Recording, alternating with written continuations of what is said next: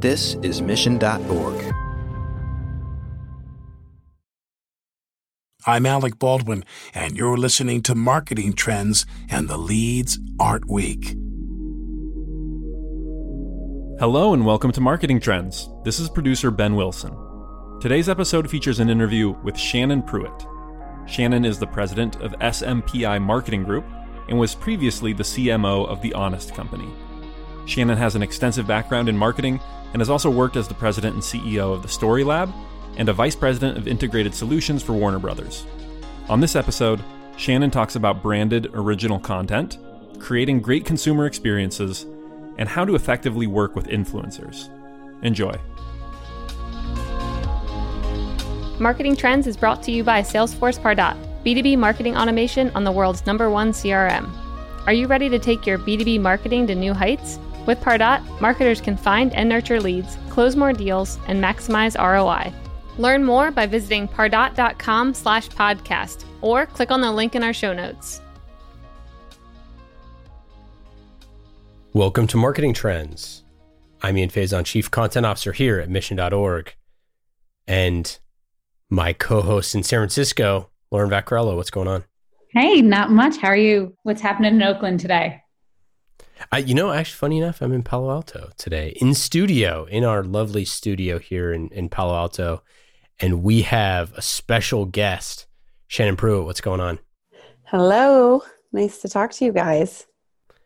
Yeah, great to have you on the show today. Thank you very much. I'm coming at you from kind of sunny Los Angeles. Yeah, recently rainy Los Angeles. Yeah, most recently rainy a lot of days in Los Angeles. Sunny now. I feel like California has had such like a damp winter, which is just none of us are used to. Well, we're having this crazy butterfly phenomenon, right? Where all the butterflies are migrating from Mexico. It's so incredible to see all the butterflies and how they're kind of making their way through. It's like nothing I've ever seen before. It's incredible. Not unlike the butterflies in my stomach with how excited I am for this podcast interview. I like the transition. Yeah, we were super excited to have you on the show. You have a really interesting career with stops at MasterCard, Warner Brothers, the Story Lab, and most recently, The Honest Company. We're going to get into all that. We're going to talk about developing customer relationships, influencer marketing, storytelling, and branded entertainment. Some stuff that's pretty close to our heart here at Mission, and how some of the lessons from direct-to-consumer brands and all that. But first, how did you get into marketing? I got into marketing actually at a very young age. I was actually in high school, and I had a teacher who believed in me more than I believed in myself. And I wrote a paper in business school in business class. And he said to me, you should really think about working in marketing. And so I proceeded to join a business and marketing club, and I started a company when I was 18. We entered into a competition. We won the national title. And that was really my first entree into marketing. And then, over the course of the years of going to college and all of that, my first job in marketing out of college, because I was a teacher in Japan for a couple of years before, was for a sports marketing company working on World Cup for MasterCard. And it was a fascinating way to learn about what it means to be a truly global brand, but have to appeal and entice consumers at a local level to use your cards, to buy into the equity of the bank that's issuing the card, and to wrap all that up and have them use it because you are the sponsor of FIFA World Cup. Yeah, that's interesting, especially around events, because it's something that is so oftentimes so much work for such a small time period, but those memories that people have around events last for so long. I mean, especially the people who go to the event, but people remember a lot of those different things. But yeah, brands are so pivotal in the creation of events. Like, they are quite literally fund the creation of most of these events that we love. Yeah. I mean, they're enabler of experiences, right? And I think we're finding that a lot now. A long time ago, those events were often used as B2B experiences. So you would invest not only to try to incent consumer to do something, right? Use your card, buy your product, when, whatever that looks like, consider you in a different way, but also as a B2B hospitality opportunity to influence decision makers and things like that. And I think what's interesting about today is, when we talk about, millennials and Gen Z, and they're, this sort of very colloquial statement now that millennials value experiences more than they value things. I think that the reality is, brands have really dove deep into how can we take these experiences and light them on fire to create fuel and momentum for our brand that will create love and adoration and usage and loyalty and all the things in a way that we've never seen before.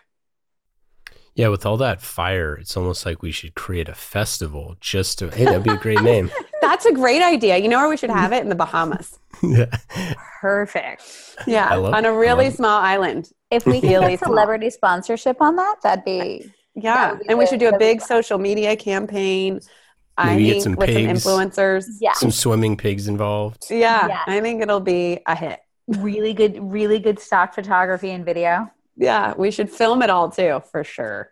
It's funny though. We're good at some point. Our producers keep asking us to do a lessons from Fire Festival for an episode of Marketing Trends. So maybe we'll do it in the future. If any of our listeners want to give us some ideas, just send an email to team@marketingtrends.com. We'll take a look. But I think that there is a lot of truth in how that experience played out specifically with younger culture, about being part of the moment, being in the moment.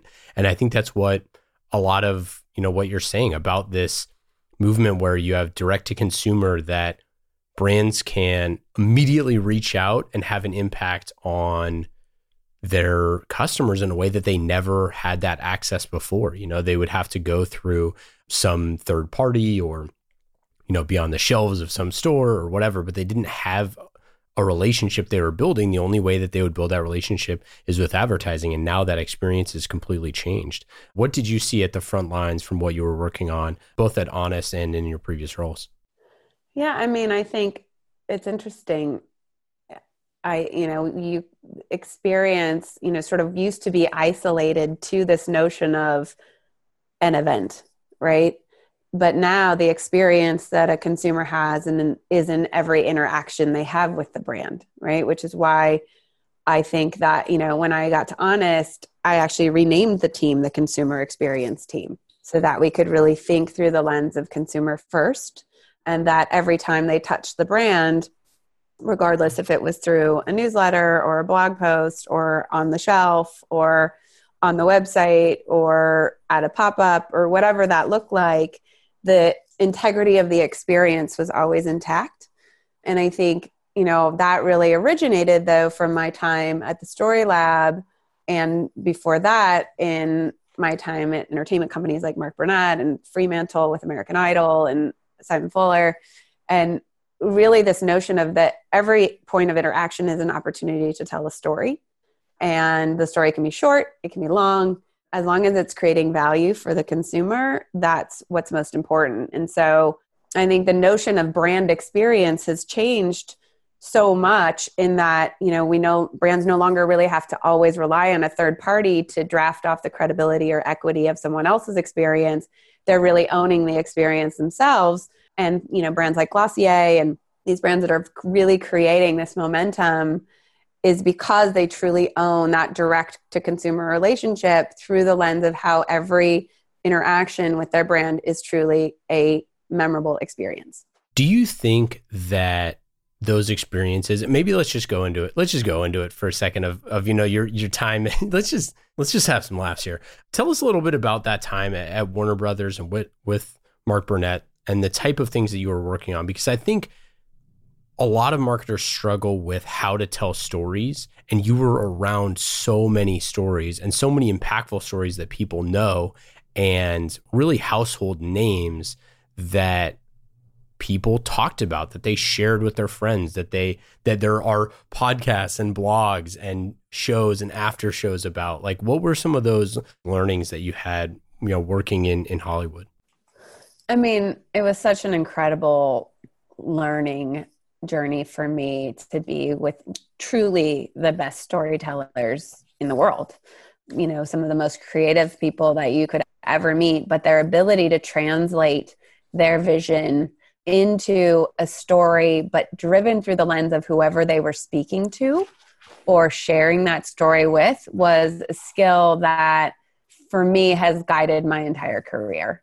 And I think, at the time, my role was really around all things commercial. So how to help make those stories translate into what brands wanted to do for their business, and then translate those needs through that story, through that platform, through that equity into 360-degree marketing campaigns that were based off the IP. And to be able to create those, whatever we're calling them now, omnichannel, 360, whatever, pan channel experiences for their consumers of the brands, was a really, at the time, it was interesting because it was completely based on fandom. It was based on someone falling in love with American Idol because they too could see themselves singing into a hairbrush in the mirror. Yeah. They too could see themselves getting up on a stage at a karaoke venue and being a rock star. They too were a business expert that could come up with a better advertising campaign than the next person. And everyone could see themselves in these people. And then you could use that as sort of a way to then say, okay, well, what's the ethos of your brand? Like, what do you deliver, right? You're Maybelline. Maybelline, you care about helping people express themselves. Let's create a whole rock your style campaign around American Idol. And P.S., you can't have the television rights. You won't be on air unless you buy advertising spots. And everything we do will be based around this little blue logo. And so, trying to really get creative about how to do that and how to package it all together was so foundational for me as I moved into a career on the buying side, because when I went to the buying side, suddenly I had all this data that I could say, okay, I actually understand truly like what you're doing, when you're doing it, how you're doing it, which lets me extrapolate contextually and behaviorally why you're doing it, which means that I could actually create something for you that I know will move you, because I know it will meet a certain need for you, or it will be aligned to a certain passion area for you, or aligned to the behavior by which you consume this kind of content or experience. And so it fundamentally changed the way that I think about marketing in a way that has guided me through my career, and hopefully, I like to think, delivered successfully for my clients in the past, but also formed the way that I have a different point of view and thoughts about how to be a modern day marketer. What were some of those shows? What were some of the shows that you worked on, and some of those kind of brand integrations that you were doing? I don't know how much you can share, but it's such a fascinating glimpse into how you can build really high engagement campaigns around content. Yeah, I mean, the first one, so when I left MasterCard to working in advertising after working on World Cup for them and Major League Baseball and some other NFL and stuff, I went to work for Simon Fuller at 19 Entertainment, and he was the creator of American Idol, or the Idol franchise. And Idol was in its second season when I started working for him. And the interesting part about that deal structure was that Simon owned the music and the talent and the touring rights, and then it shared the rights with Fremantle in terms of production and distribution globally. And when you come to think about it, so when Idol started, right, nobody wanted to buy it. Fox picked it up because Elizabeth Murdoch was like, oh, we should do this show. And so they did it finally. And it went from a small, let's do seven episodes, to a $2 billion franchise in the time that I worked on it. And that was against two different companies, right? I worked for both Simon and Fremantle later. But that included everything from American Juniors to Idol Gives Back, where we raised $180 million in one night on television to go to a number of charities. And we didn't know anything about how to do that. We had to figure all of that out and how to do artist rights and philanthropy. And, but we had this amazing catalyst of a brand that people loved. It was the brand that taught America to text. Thank you, AT&T, for coming on board. And we did the first ever Apple deal where we actually downloaded music from the show. And I remember there was a point where Ryan Seacrest, when we were in the middle of the live production, went and took his call from Steve Jobs because he wasn't happy with the call out. There were just all these like crazy experiences that I then get the call from Nigel Morris to be like, what are we going to do? I'm like, we're going to do exactly what we've been doing. Just keep going. And so, it was just this like really incredible time. And then, working for Mark Burnett, it was all, don't hate me. None of us could have predicted what would happen next, but I worked on The Apprentice for years on both the Martha Stewart and Donald versions, which were well and early into when actually the producer, Mark, he had all the rights, literally all the rights. So when we would do the deals, we would negotiate giant packages with, alternative distribution. The networks weren't digitally distributing. So we'd go do a deal with MSN or we'd go do a deal with Yahoo. And we would package all that up and we would own the time and the inventory. And then we would package it and sell it to a brand. And we would go, we weren't just doing a show when we did Rockstar. We went into the business of music with Rockstar or the business of boxing with Contender. And in those environments were really small, right? And you had to be fast and agile and resourceful. And you had to think around the corner all the time because you had to be able to anticipate, A, what might happen within the context of a live environment. B, if there was a producer that wasn't going to want to do or change their mind.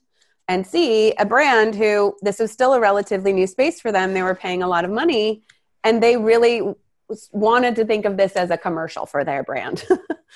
And so helping to translate that and fluidly navigate it in a way that everyone ends up happy was also a test of like collaboration and compromise. And, how do you see all sides of the equation almost before everyone else can see them to help them resolve their problems before it becomes a problem, which might also be the byproduct of having divorced parents at a very young and being the oldest child.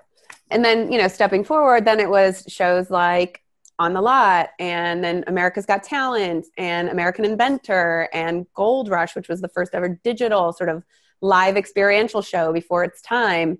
I think it just was such a robust learning ground in a way that even today, when I try to synthesize my experience to people, like I tell recruiters, like I need to tell my own story. Yeah. Because if you look at my resume, you'll be thoroughly lost and confused about how all these dots connect. But if you let me tell you the story, it will seem like a build that all is meant to be about where I ended up today and where I want to go next. I think it's fascinating that all of those shows and which ended up leading to, if you look at just the through lines of all of those shows and Survivor and now Shark Tank and all this stuff, they have this element of transformation.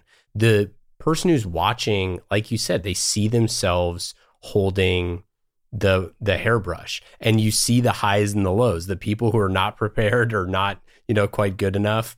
And then you see the people who come in as like this raw kind of talented person. And then you see them go through this crucible and there's like highs and lows and tears and all this stuff. And they come back, out the other side. And sometimes they're part of your life for the next, however many years, like Carrie Underwood or somebody like that. And sometimes, they become a one-hit wonder to go away or whatever it is, or, become president.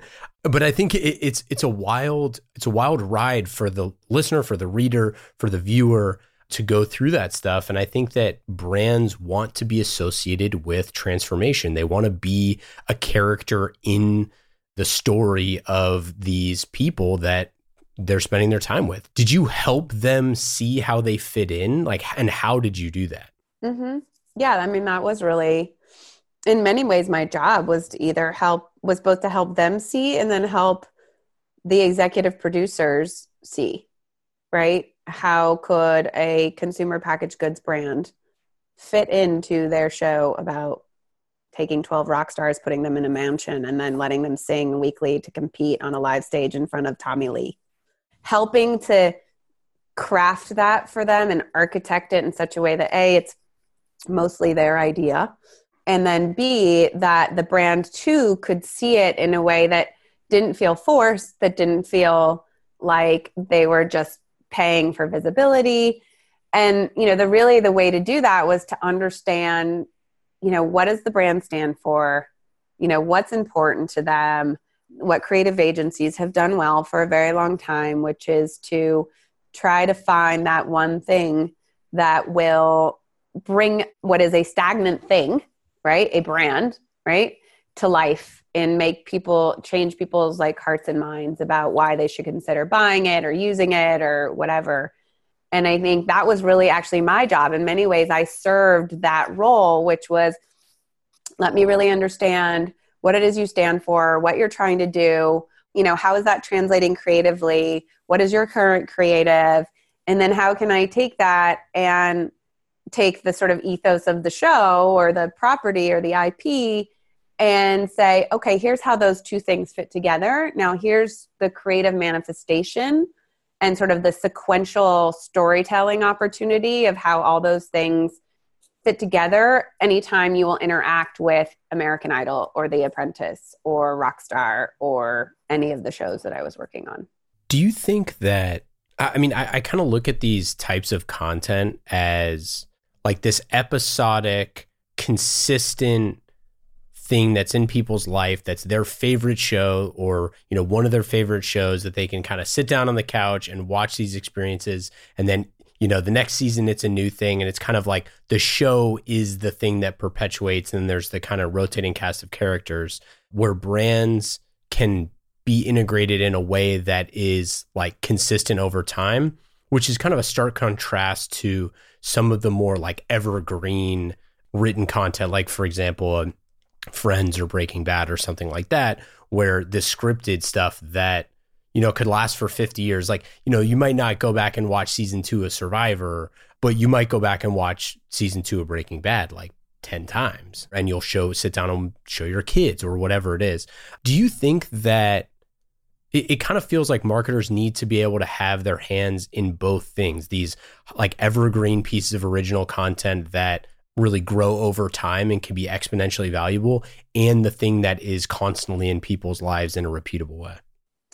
Yeah, I think if I always believed that all marketing should be how we define content marketing, right? Which is it's valuable, it's relevant, and it's at the time, place, and way that you want it, right?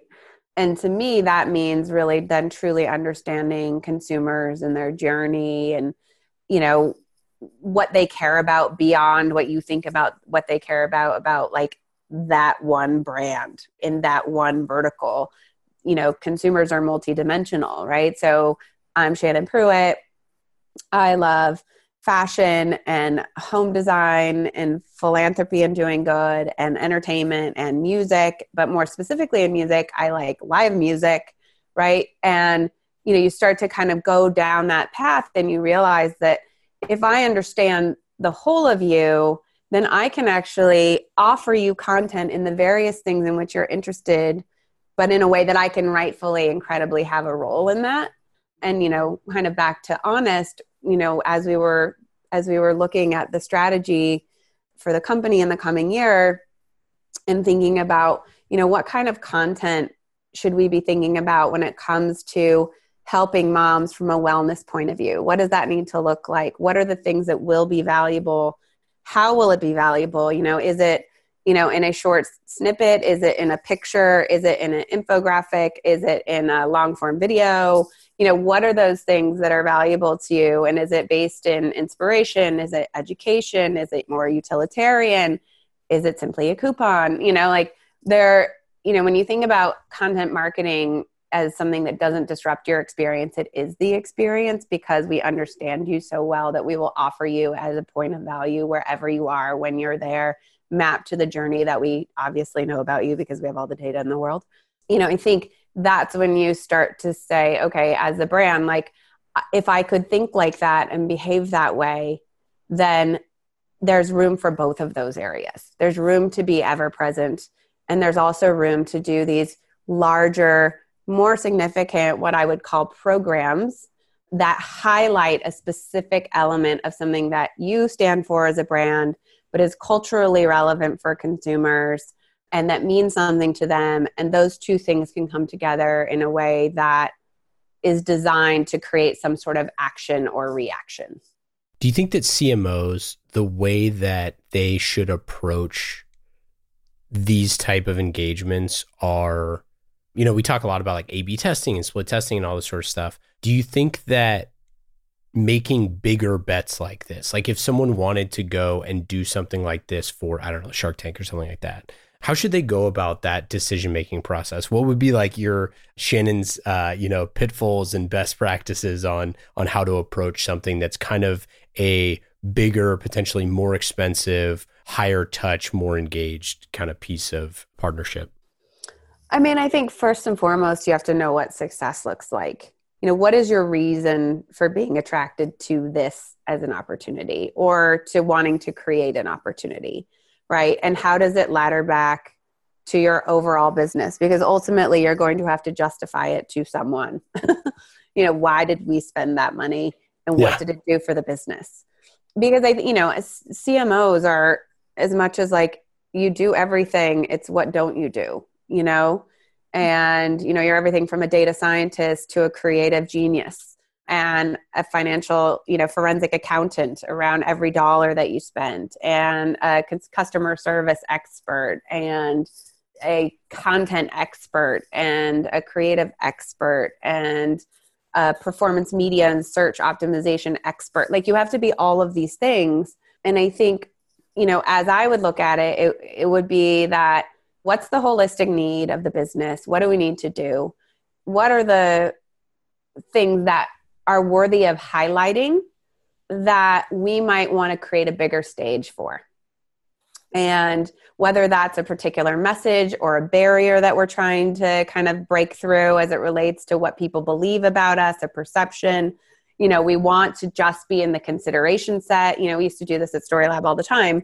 We actually had full-blown systems for how we would take our clients from investing in very small partnerships to huge television upfront buys that had multiple iterations of integrations and partnerships and all of these things, or huge global partnerships with Facebook to do huge consumer insight studies that resulted in Chevy winning the Facebook Business Creative Awards because we did the largest insights study ever done. And then based off that, we did a whole campaign around resolutions, but all tied back to the notion that people didn't understand what Find New Roads meant, which was their tagline.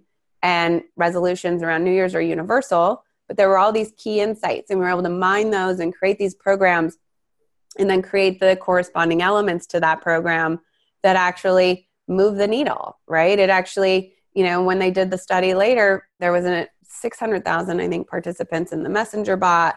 People participated and there was a percentage increase. I can't remember the exact number, maybe 30% increase or something in terms of the increase in the awareness of what the tagline meant and what Find New Roads meant around the world, right? So those are the things that I think if you're going to invest in something like that, it needs to move the business needle somehow. And you need to be testing for that. So there's A/B testing, and A/B testing should be done, which can be done basically through a Google tech stack at this point on every piece of creative that you've ever wanted to make in your entire life, right? But when you're going to go and invest in something like a television integration or a big idea with a big platform, whether that could be, Facebook, it could be a Netflix show, it could be Google, it could be anything, right? You need to be very deliberate about why you're doing it. What is the news or the desired outcome for you? What do you want people to be talking about or saying about it? And then ultimately, how are you going to tie that back to a revenue implication, a return somehow on your investment? And again, doesn't have to be a metric that is tied to revenue, but it should certainly think about how does it contribute to, if it's consideration, for example, or a brand for me, how does that contribute to the longer term revenue outlook?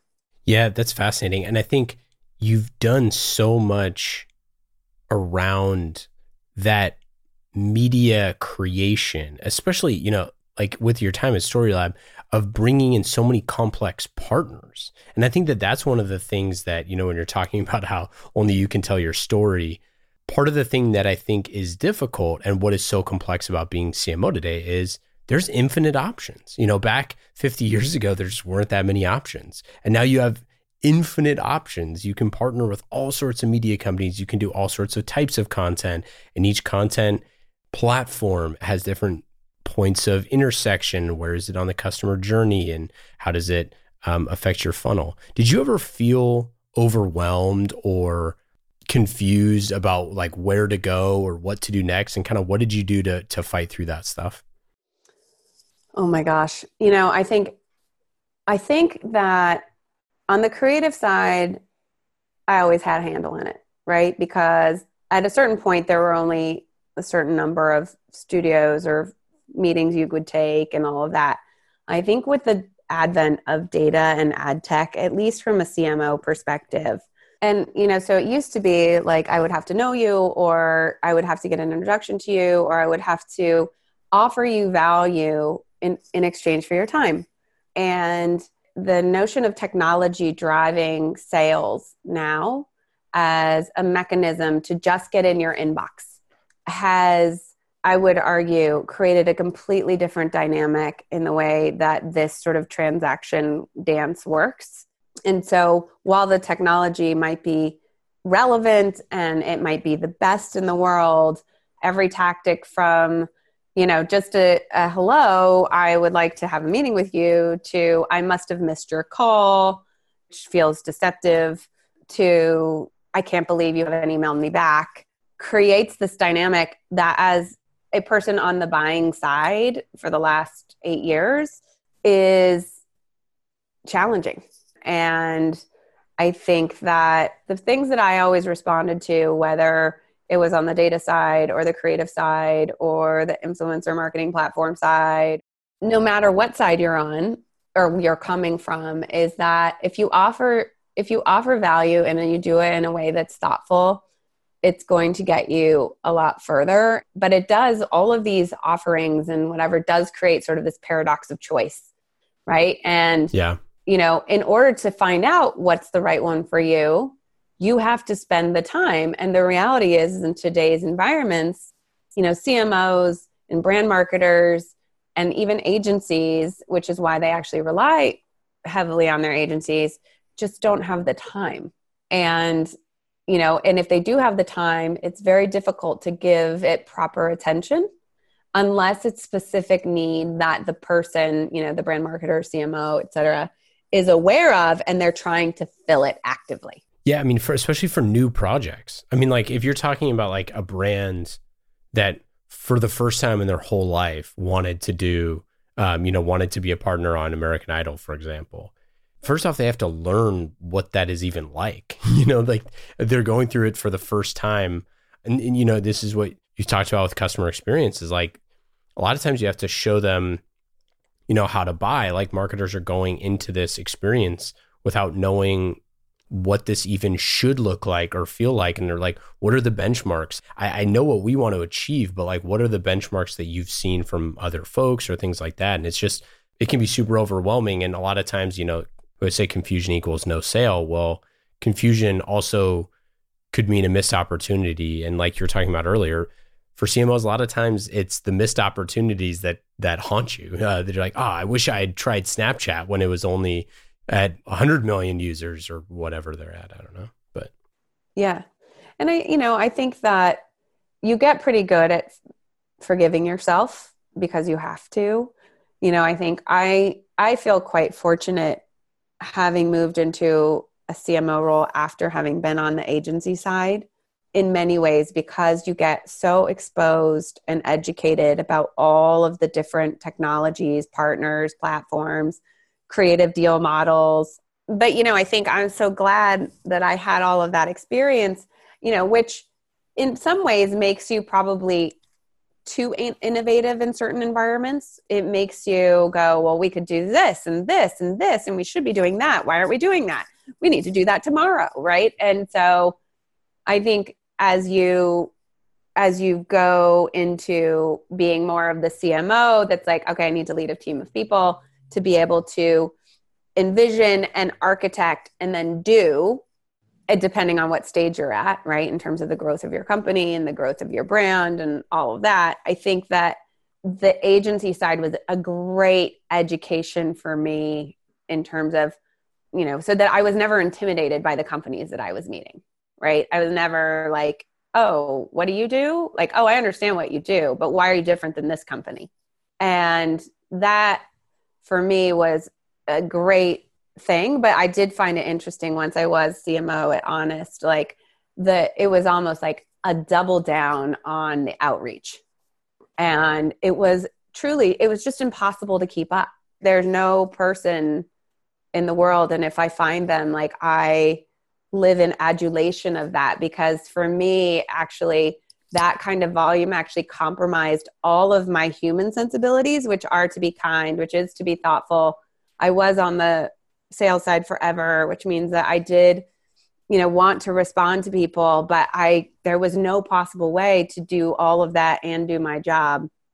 And so that had to be the things that went away. And if that became a missed opportunity, then that would just be something that I would have to own and hope that I did better next time.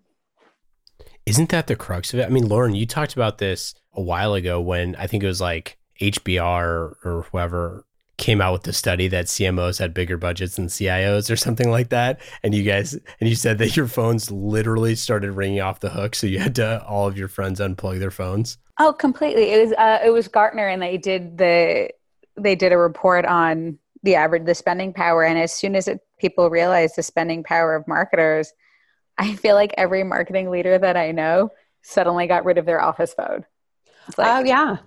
I mean, it's, and if they can't get you on the office phone, they figure out how to get your cell phone. Right. And you get caught off guard, right? Because you're waiting for a call from your kid's school or your, whatever. And it is just created sort of this wild, wild west of transaction. Right. And I always loved to believe that we were, and I still believe that, even as marketers, we're in the relationship business. You're not in the transaction business. Your job, 100%. Best marketers will build relationships with their consumers. They will take the time to understand them. They will then craft experiences for them that are meaningful. And ultimately that will translate into sales. And obviously there are short-term goals for that and longer-term goals for that. So I'm not, Pollyanna enough to believe that like, we'll just reside it all to relationships and it will take care of itself. But at the same time, like this technology enablement has really created this transaction almost inhumane. Like a lot of the sort of some of the notes that you would get that were like just following up, like the sort of, I can't believe you didn't email me back, and I'm like, but I didn't ask for you to email me. And I don't know who you are. Yeah. I'm not trying to be rude. I'm very sorry. I just don't have the time. And then, some people would email me like 3 or 4 times and they would be really kind. And then finally they'd catch me in a minute where I was like, yes, okay. I'm sorry. We're not in need of that right now, but I really appreciate your note and I will reach out if something changes. But it has created this new dynamic in the marketing world that is going to be interesting to see how it shakes out. And I feel like you're probably a little bit nicer than I am, at least with the no thank you. Thank you for reaching out. We're not looking for this at this time. I also feel like because of a lot of this, the quality of outreach has gone down pretty dramatically. Oh, yeah. Yeah. So when I was at Honest, a lot of the people really loved the brand because they had small children. They used the brand. And, that is both a way to develop a connection, right, as a sales tool, but also genuinely they use the brand and they love the brand. So that always was something that I struggled with, because if I was able to open the email and I read that, I always felt like I needed to respond because they were a consumer of the brand. And so their relationship and experience with me as part of the brand was just as important as their experience on shelf or with a customer service rep or on our Instagram feed. And so that was a real struggle, because there was this love and affection for that brand in particular, in a way that as a singular person, without somebody helping me answer all of my emails, was just impossible to keep up with. Influencer marketing is at the forefront of kind of like a hot thing, and influencer is, I think, more loosely defined than ever before. I think, if you go back a long time, the idea of influencer marketing is as old as products being sold, right? Somebody who is more popular than I am, if they, use and promote my product, then people will buy it, sort of thing. One of the huge advantages that you had was obviously Jessica Alba at Honest being such a dynamic person. How do you view like influencer marketing? We've seen it in so many different formats. We did basically a whole episode on it with 40 lessons from 40 years of Apple ads, and how much they used influencers and celebrities and all sorts of people to promote Apple products. People use it in a bunch of different ways now. What have you seen? What's your latest take on how influencer is done right or wrong? Yeah, I think we did influencer marketing at the Story Lab, and we're sort of early into it in terms of offering it as a service to our clients. And I think for me, influence is really just about relevance. And so I admire something about you. I respect you for some reason, all of these things.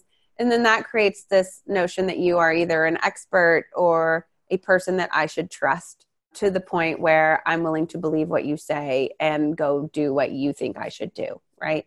And I think, the world of influencers, as we think about them now, is only going to get stronger and bigger.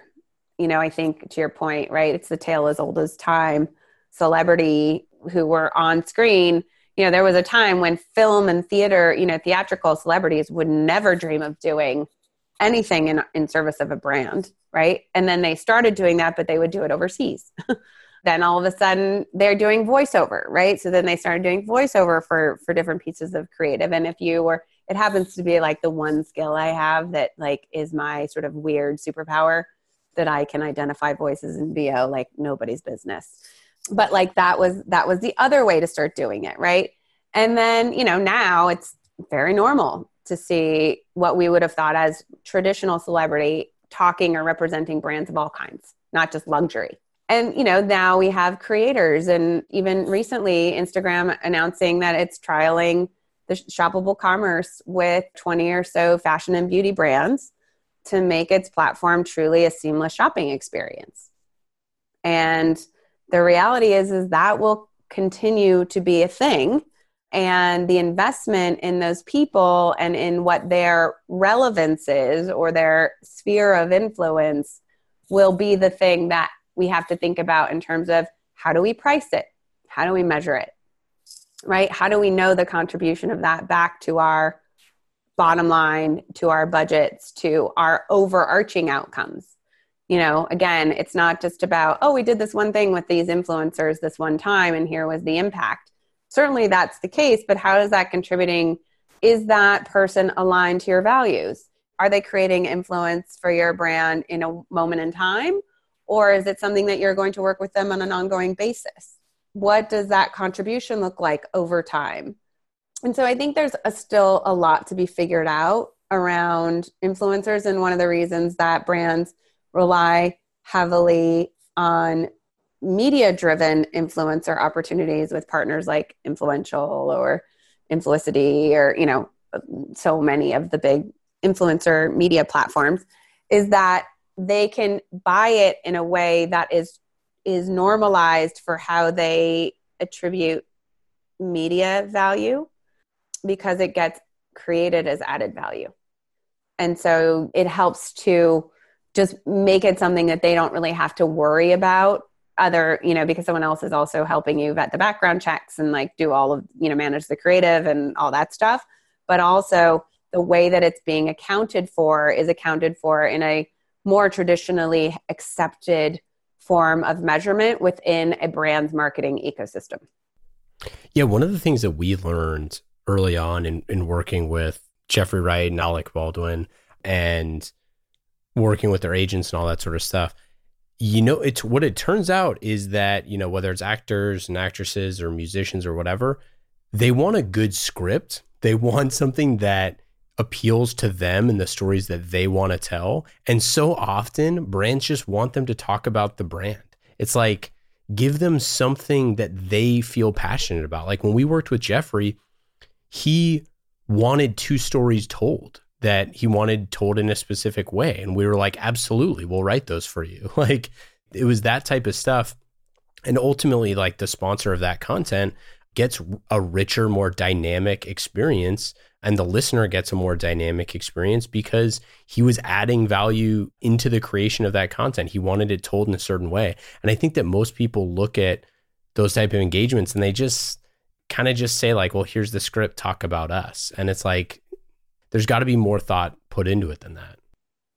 One of the things that when I was at Story Lab and would talk about influencer marketing and what I still believe today is, the reason that you partner with influencers is because they are relevant and influential to their audiences who you would have done the due diligence to know that that is also your audience. And so understanding that it's through their voice and their creative message that will be the most power and influence for your brand, allowing them to craft that experience, with your input or with your sort of approval, if you will, that will give you the most benefit in terms of connecting with their audience, but also for your investment. Yeah, I couldn't agree more. And I think that the way that people are going to go about that is fascinating because micro influencers and it's such a silly term, but I don't know, someone's got to come up with something better, but it's fascinating that there are people out there that have massive amounts of like network effects or engagement or whatever it is on their social channels or, their email newsletter, whatever it is, whatever channel they have of influence that your whole team might not have ever heard of nor know is an influencer at all in the space. There's people like there's a great guy on Twitter who goes by Brother Nature, who's basically like Brooklyn's version. I think he's from New York or Brooklyn or something, like version of like Steve Irwin. And he like goes and hangs out with animals all day. And this dude has millions of followers and is just bringing cool stuff into the world every day. And how do you partner with that person? How do you find that person? Did you have any best practices on like how to work with influencers? Yeah, I think it was always sort of started with who was vetting them based on, what are we trying to do? And what is the interest of our consumers, right? And then who fits that profile and what did their audiences say about them? Like why do their audiences seem to care so deeply about what it is that they have to say? And how does that align back to our values and what we can sort of rightfully and authentically talk about?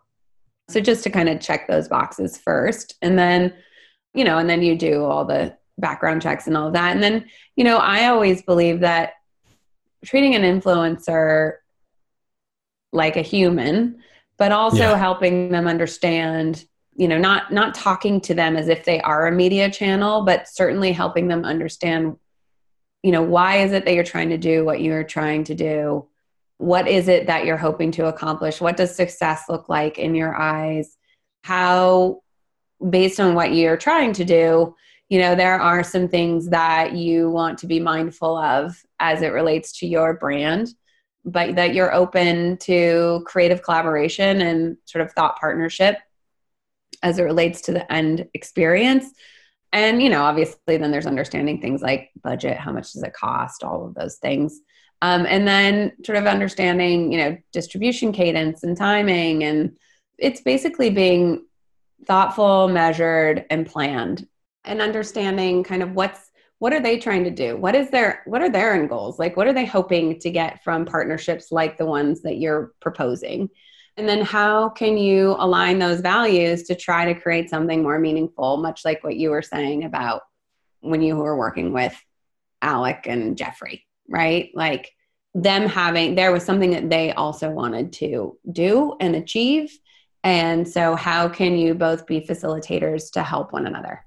Yeah, I would add that if you go into the relationship thinking, how can our money enhance the content, it will be a more productive partnership. Because I think that a lot of times, like the partners that we work with are all about making the content better. That's what's so exciting about, working with Pardot and working with Salesforce and Twilio and a bunch of the other folks that we work with, is that they always want the content to be better, to reach more people, to be more impactful. Like, especially with influencers, where a lot of times, like, just going in there and like jamming a CPA deal down their throat is just not going to make the content better. It's really not. And I think that a lot of times marketers, you have so much power with how much money you can bring to the relationship relative to the partner, that you can make really cool stuff. You could say, like, in the Brother Nature thing, it's like, you can send him to Australia. You could do whatever. Shout outs to him, by the way. I don't know him, but good content.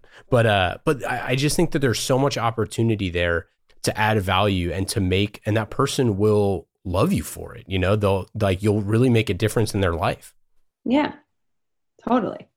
Shannon, it's been awesome having you on the show. We hope that you'll come back soon. This is beyond illuminating, and all of these stories and anecdotes and lessons are super helpful to our audience. Next time when you come on, we'll do the lightning round. So that's a teaser for the audience. And just thanks so much for hanging out with us. Thank you so much. It was so fun, and I appreciate your time and your indulgence of my storytelling. But it was really fun, and I appreciate it. Yeah, you're the best. Oh, and follow her on the Twitters at Shannon Pruitt _.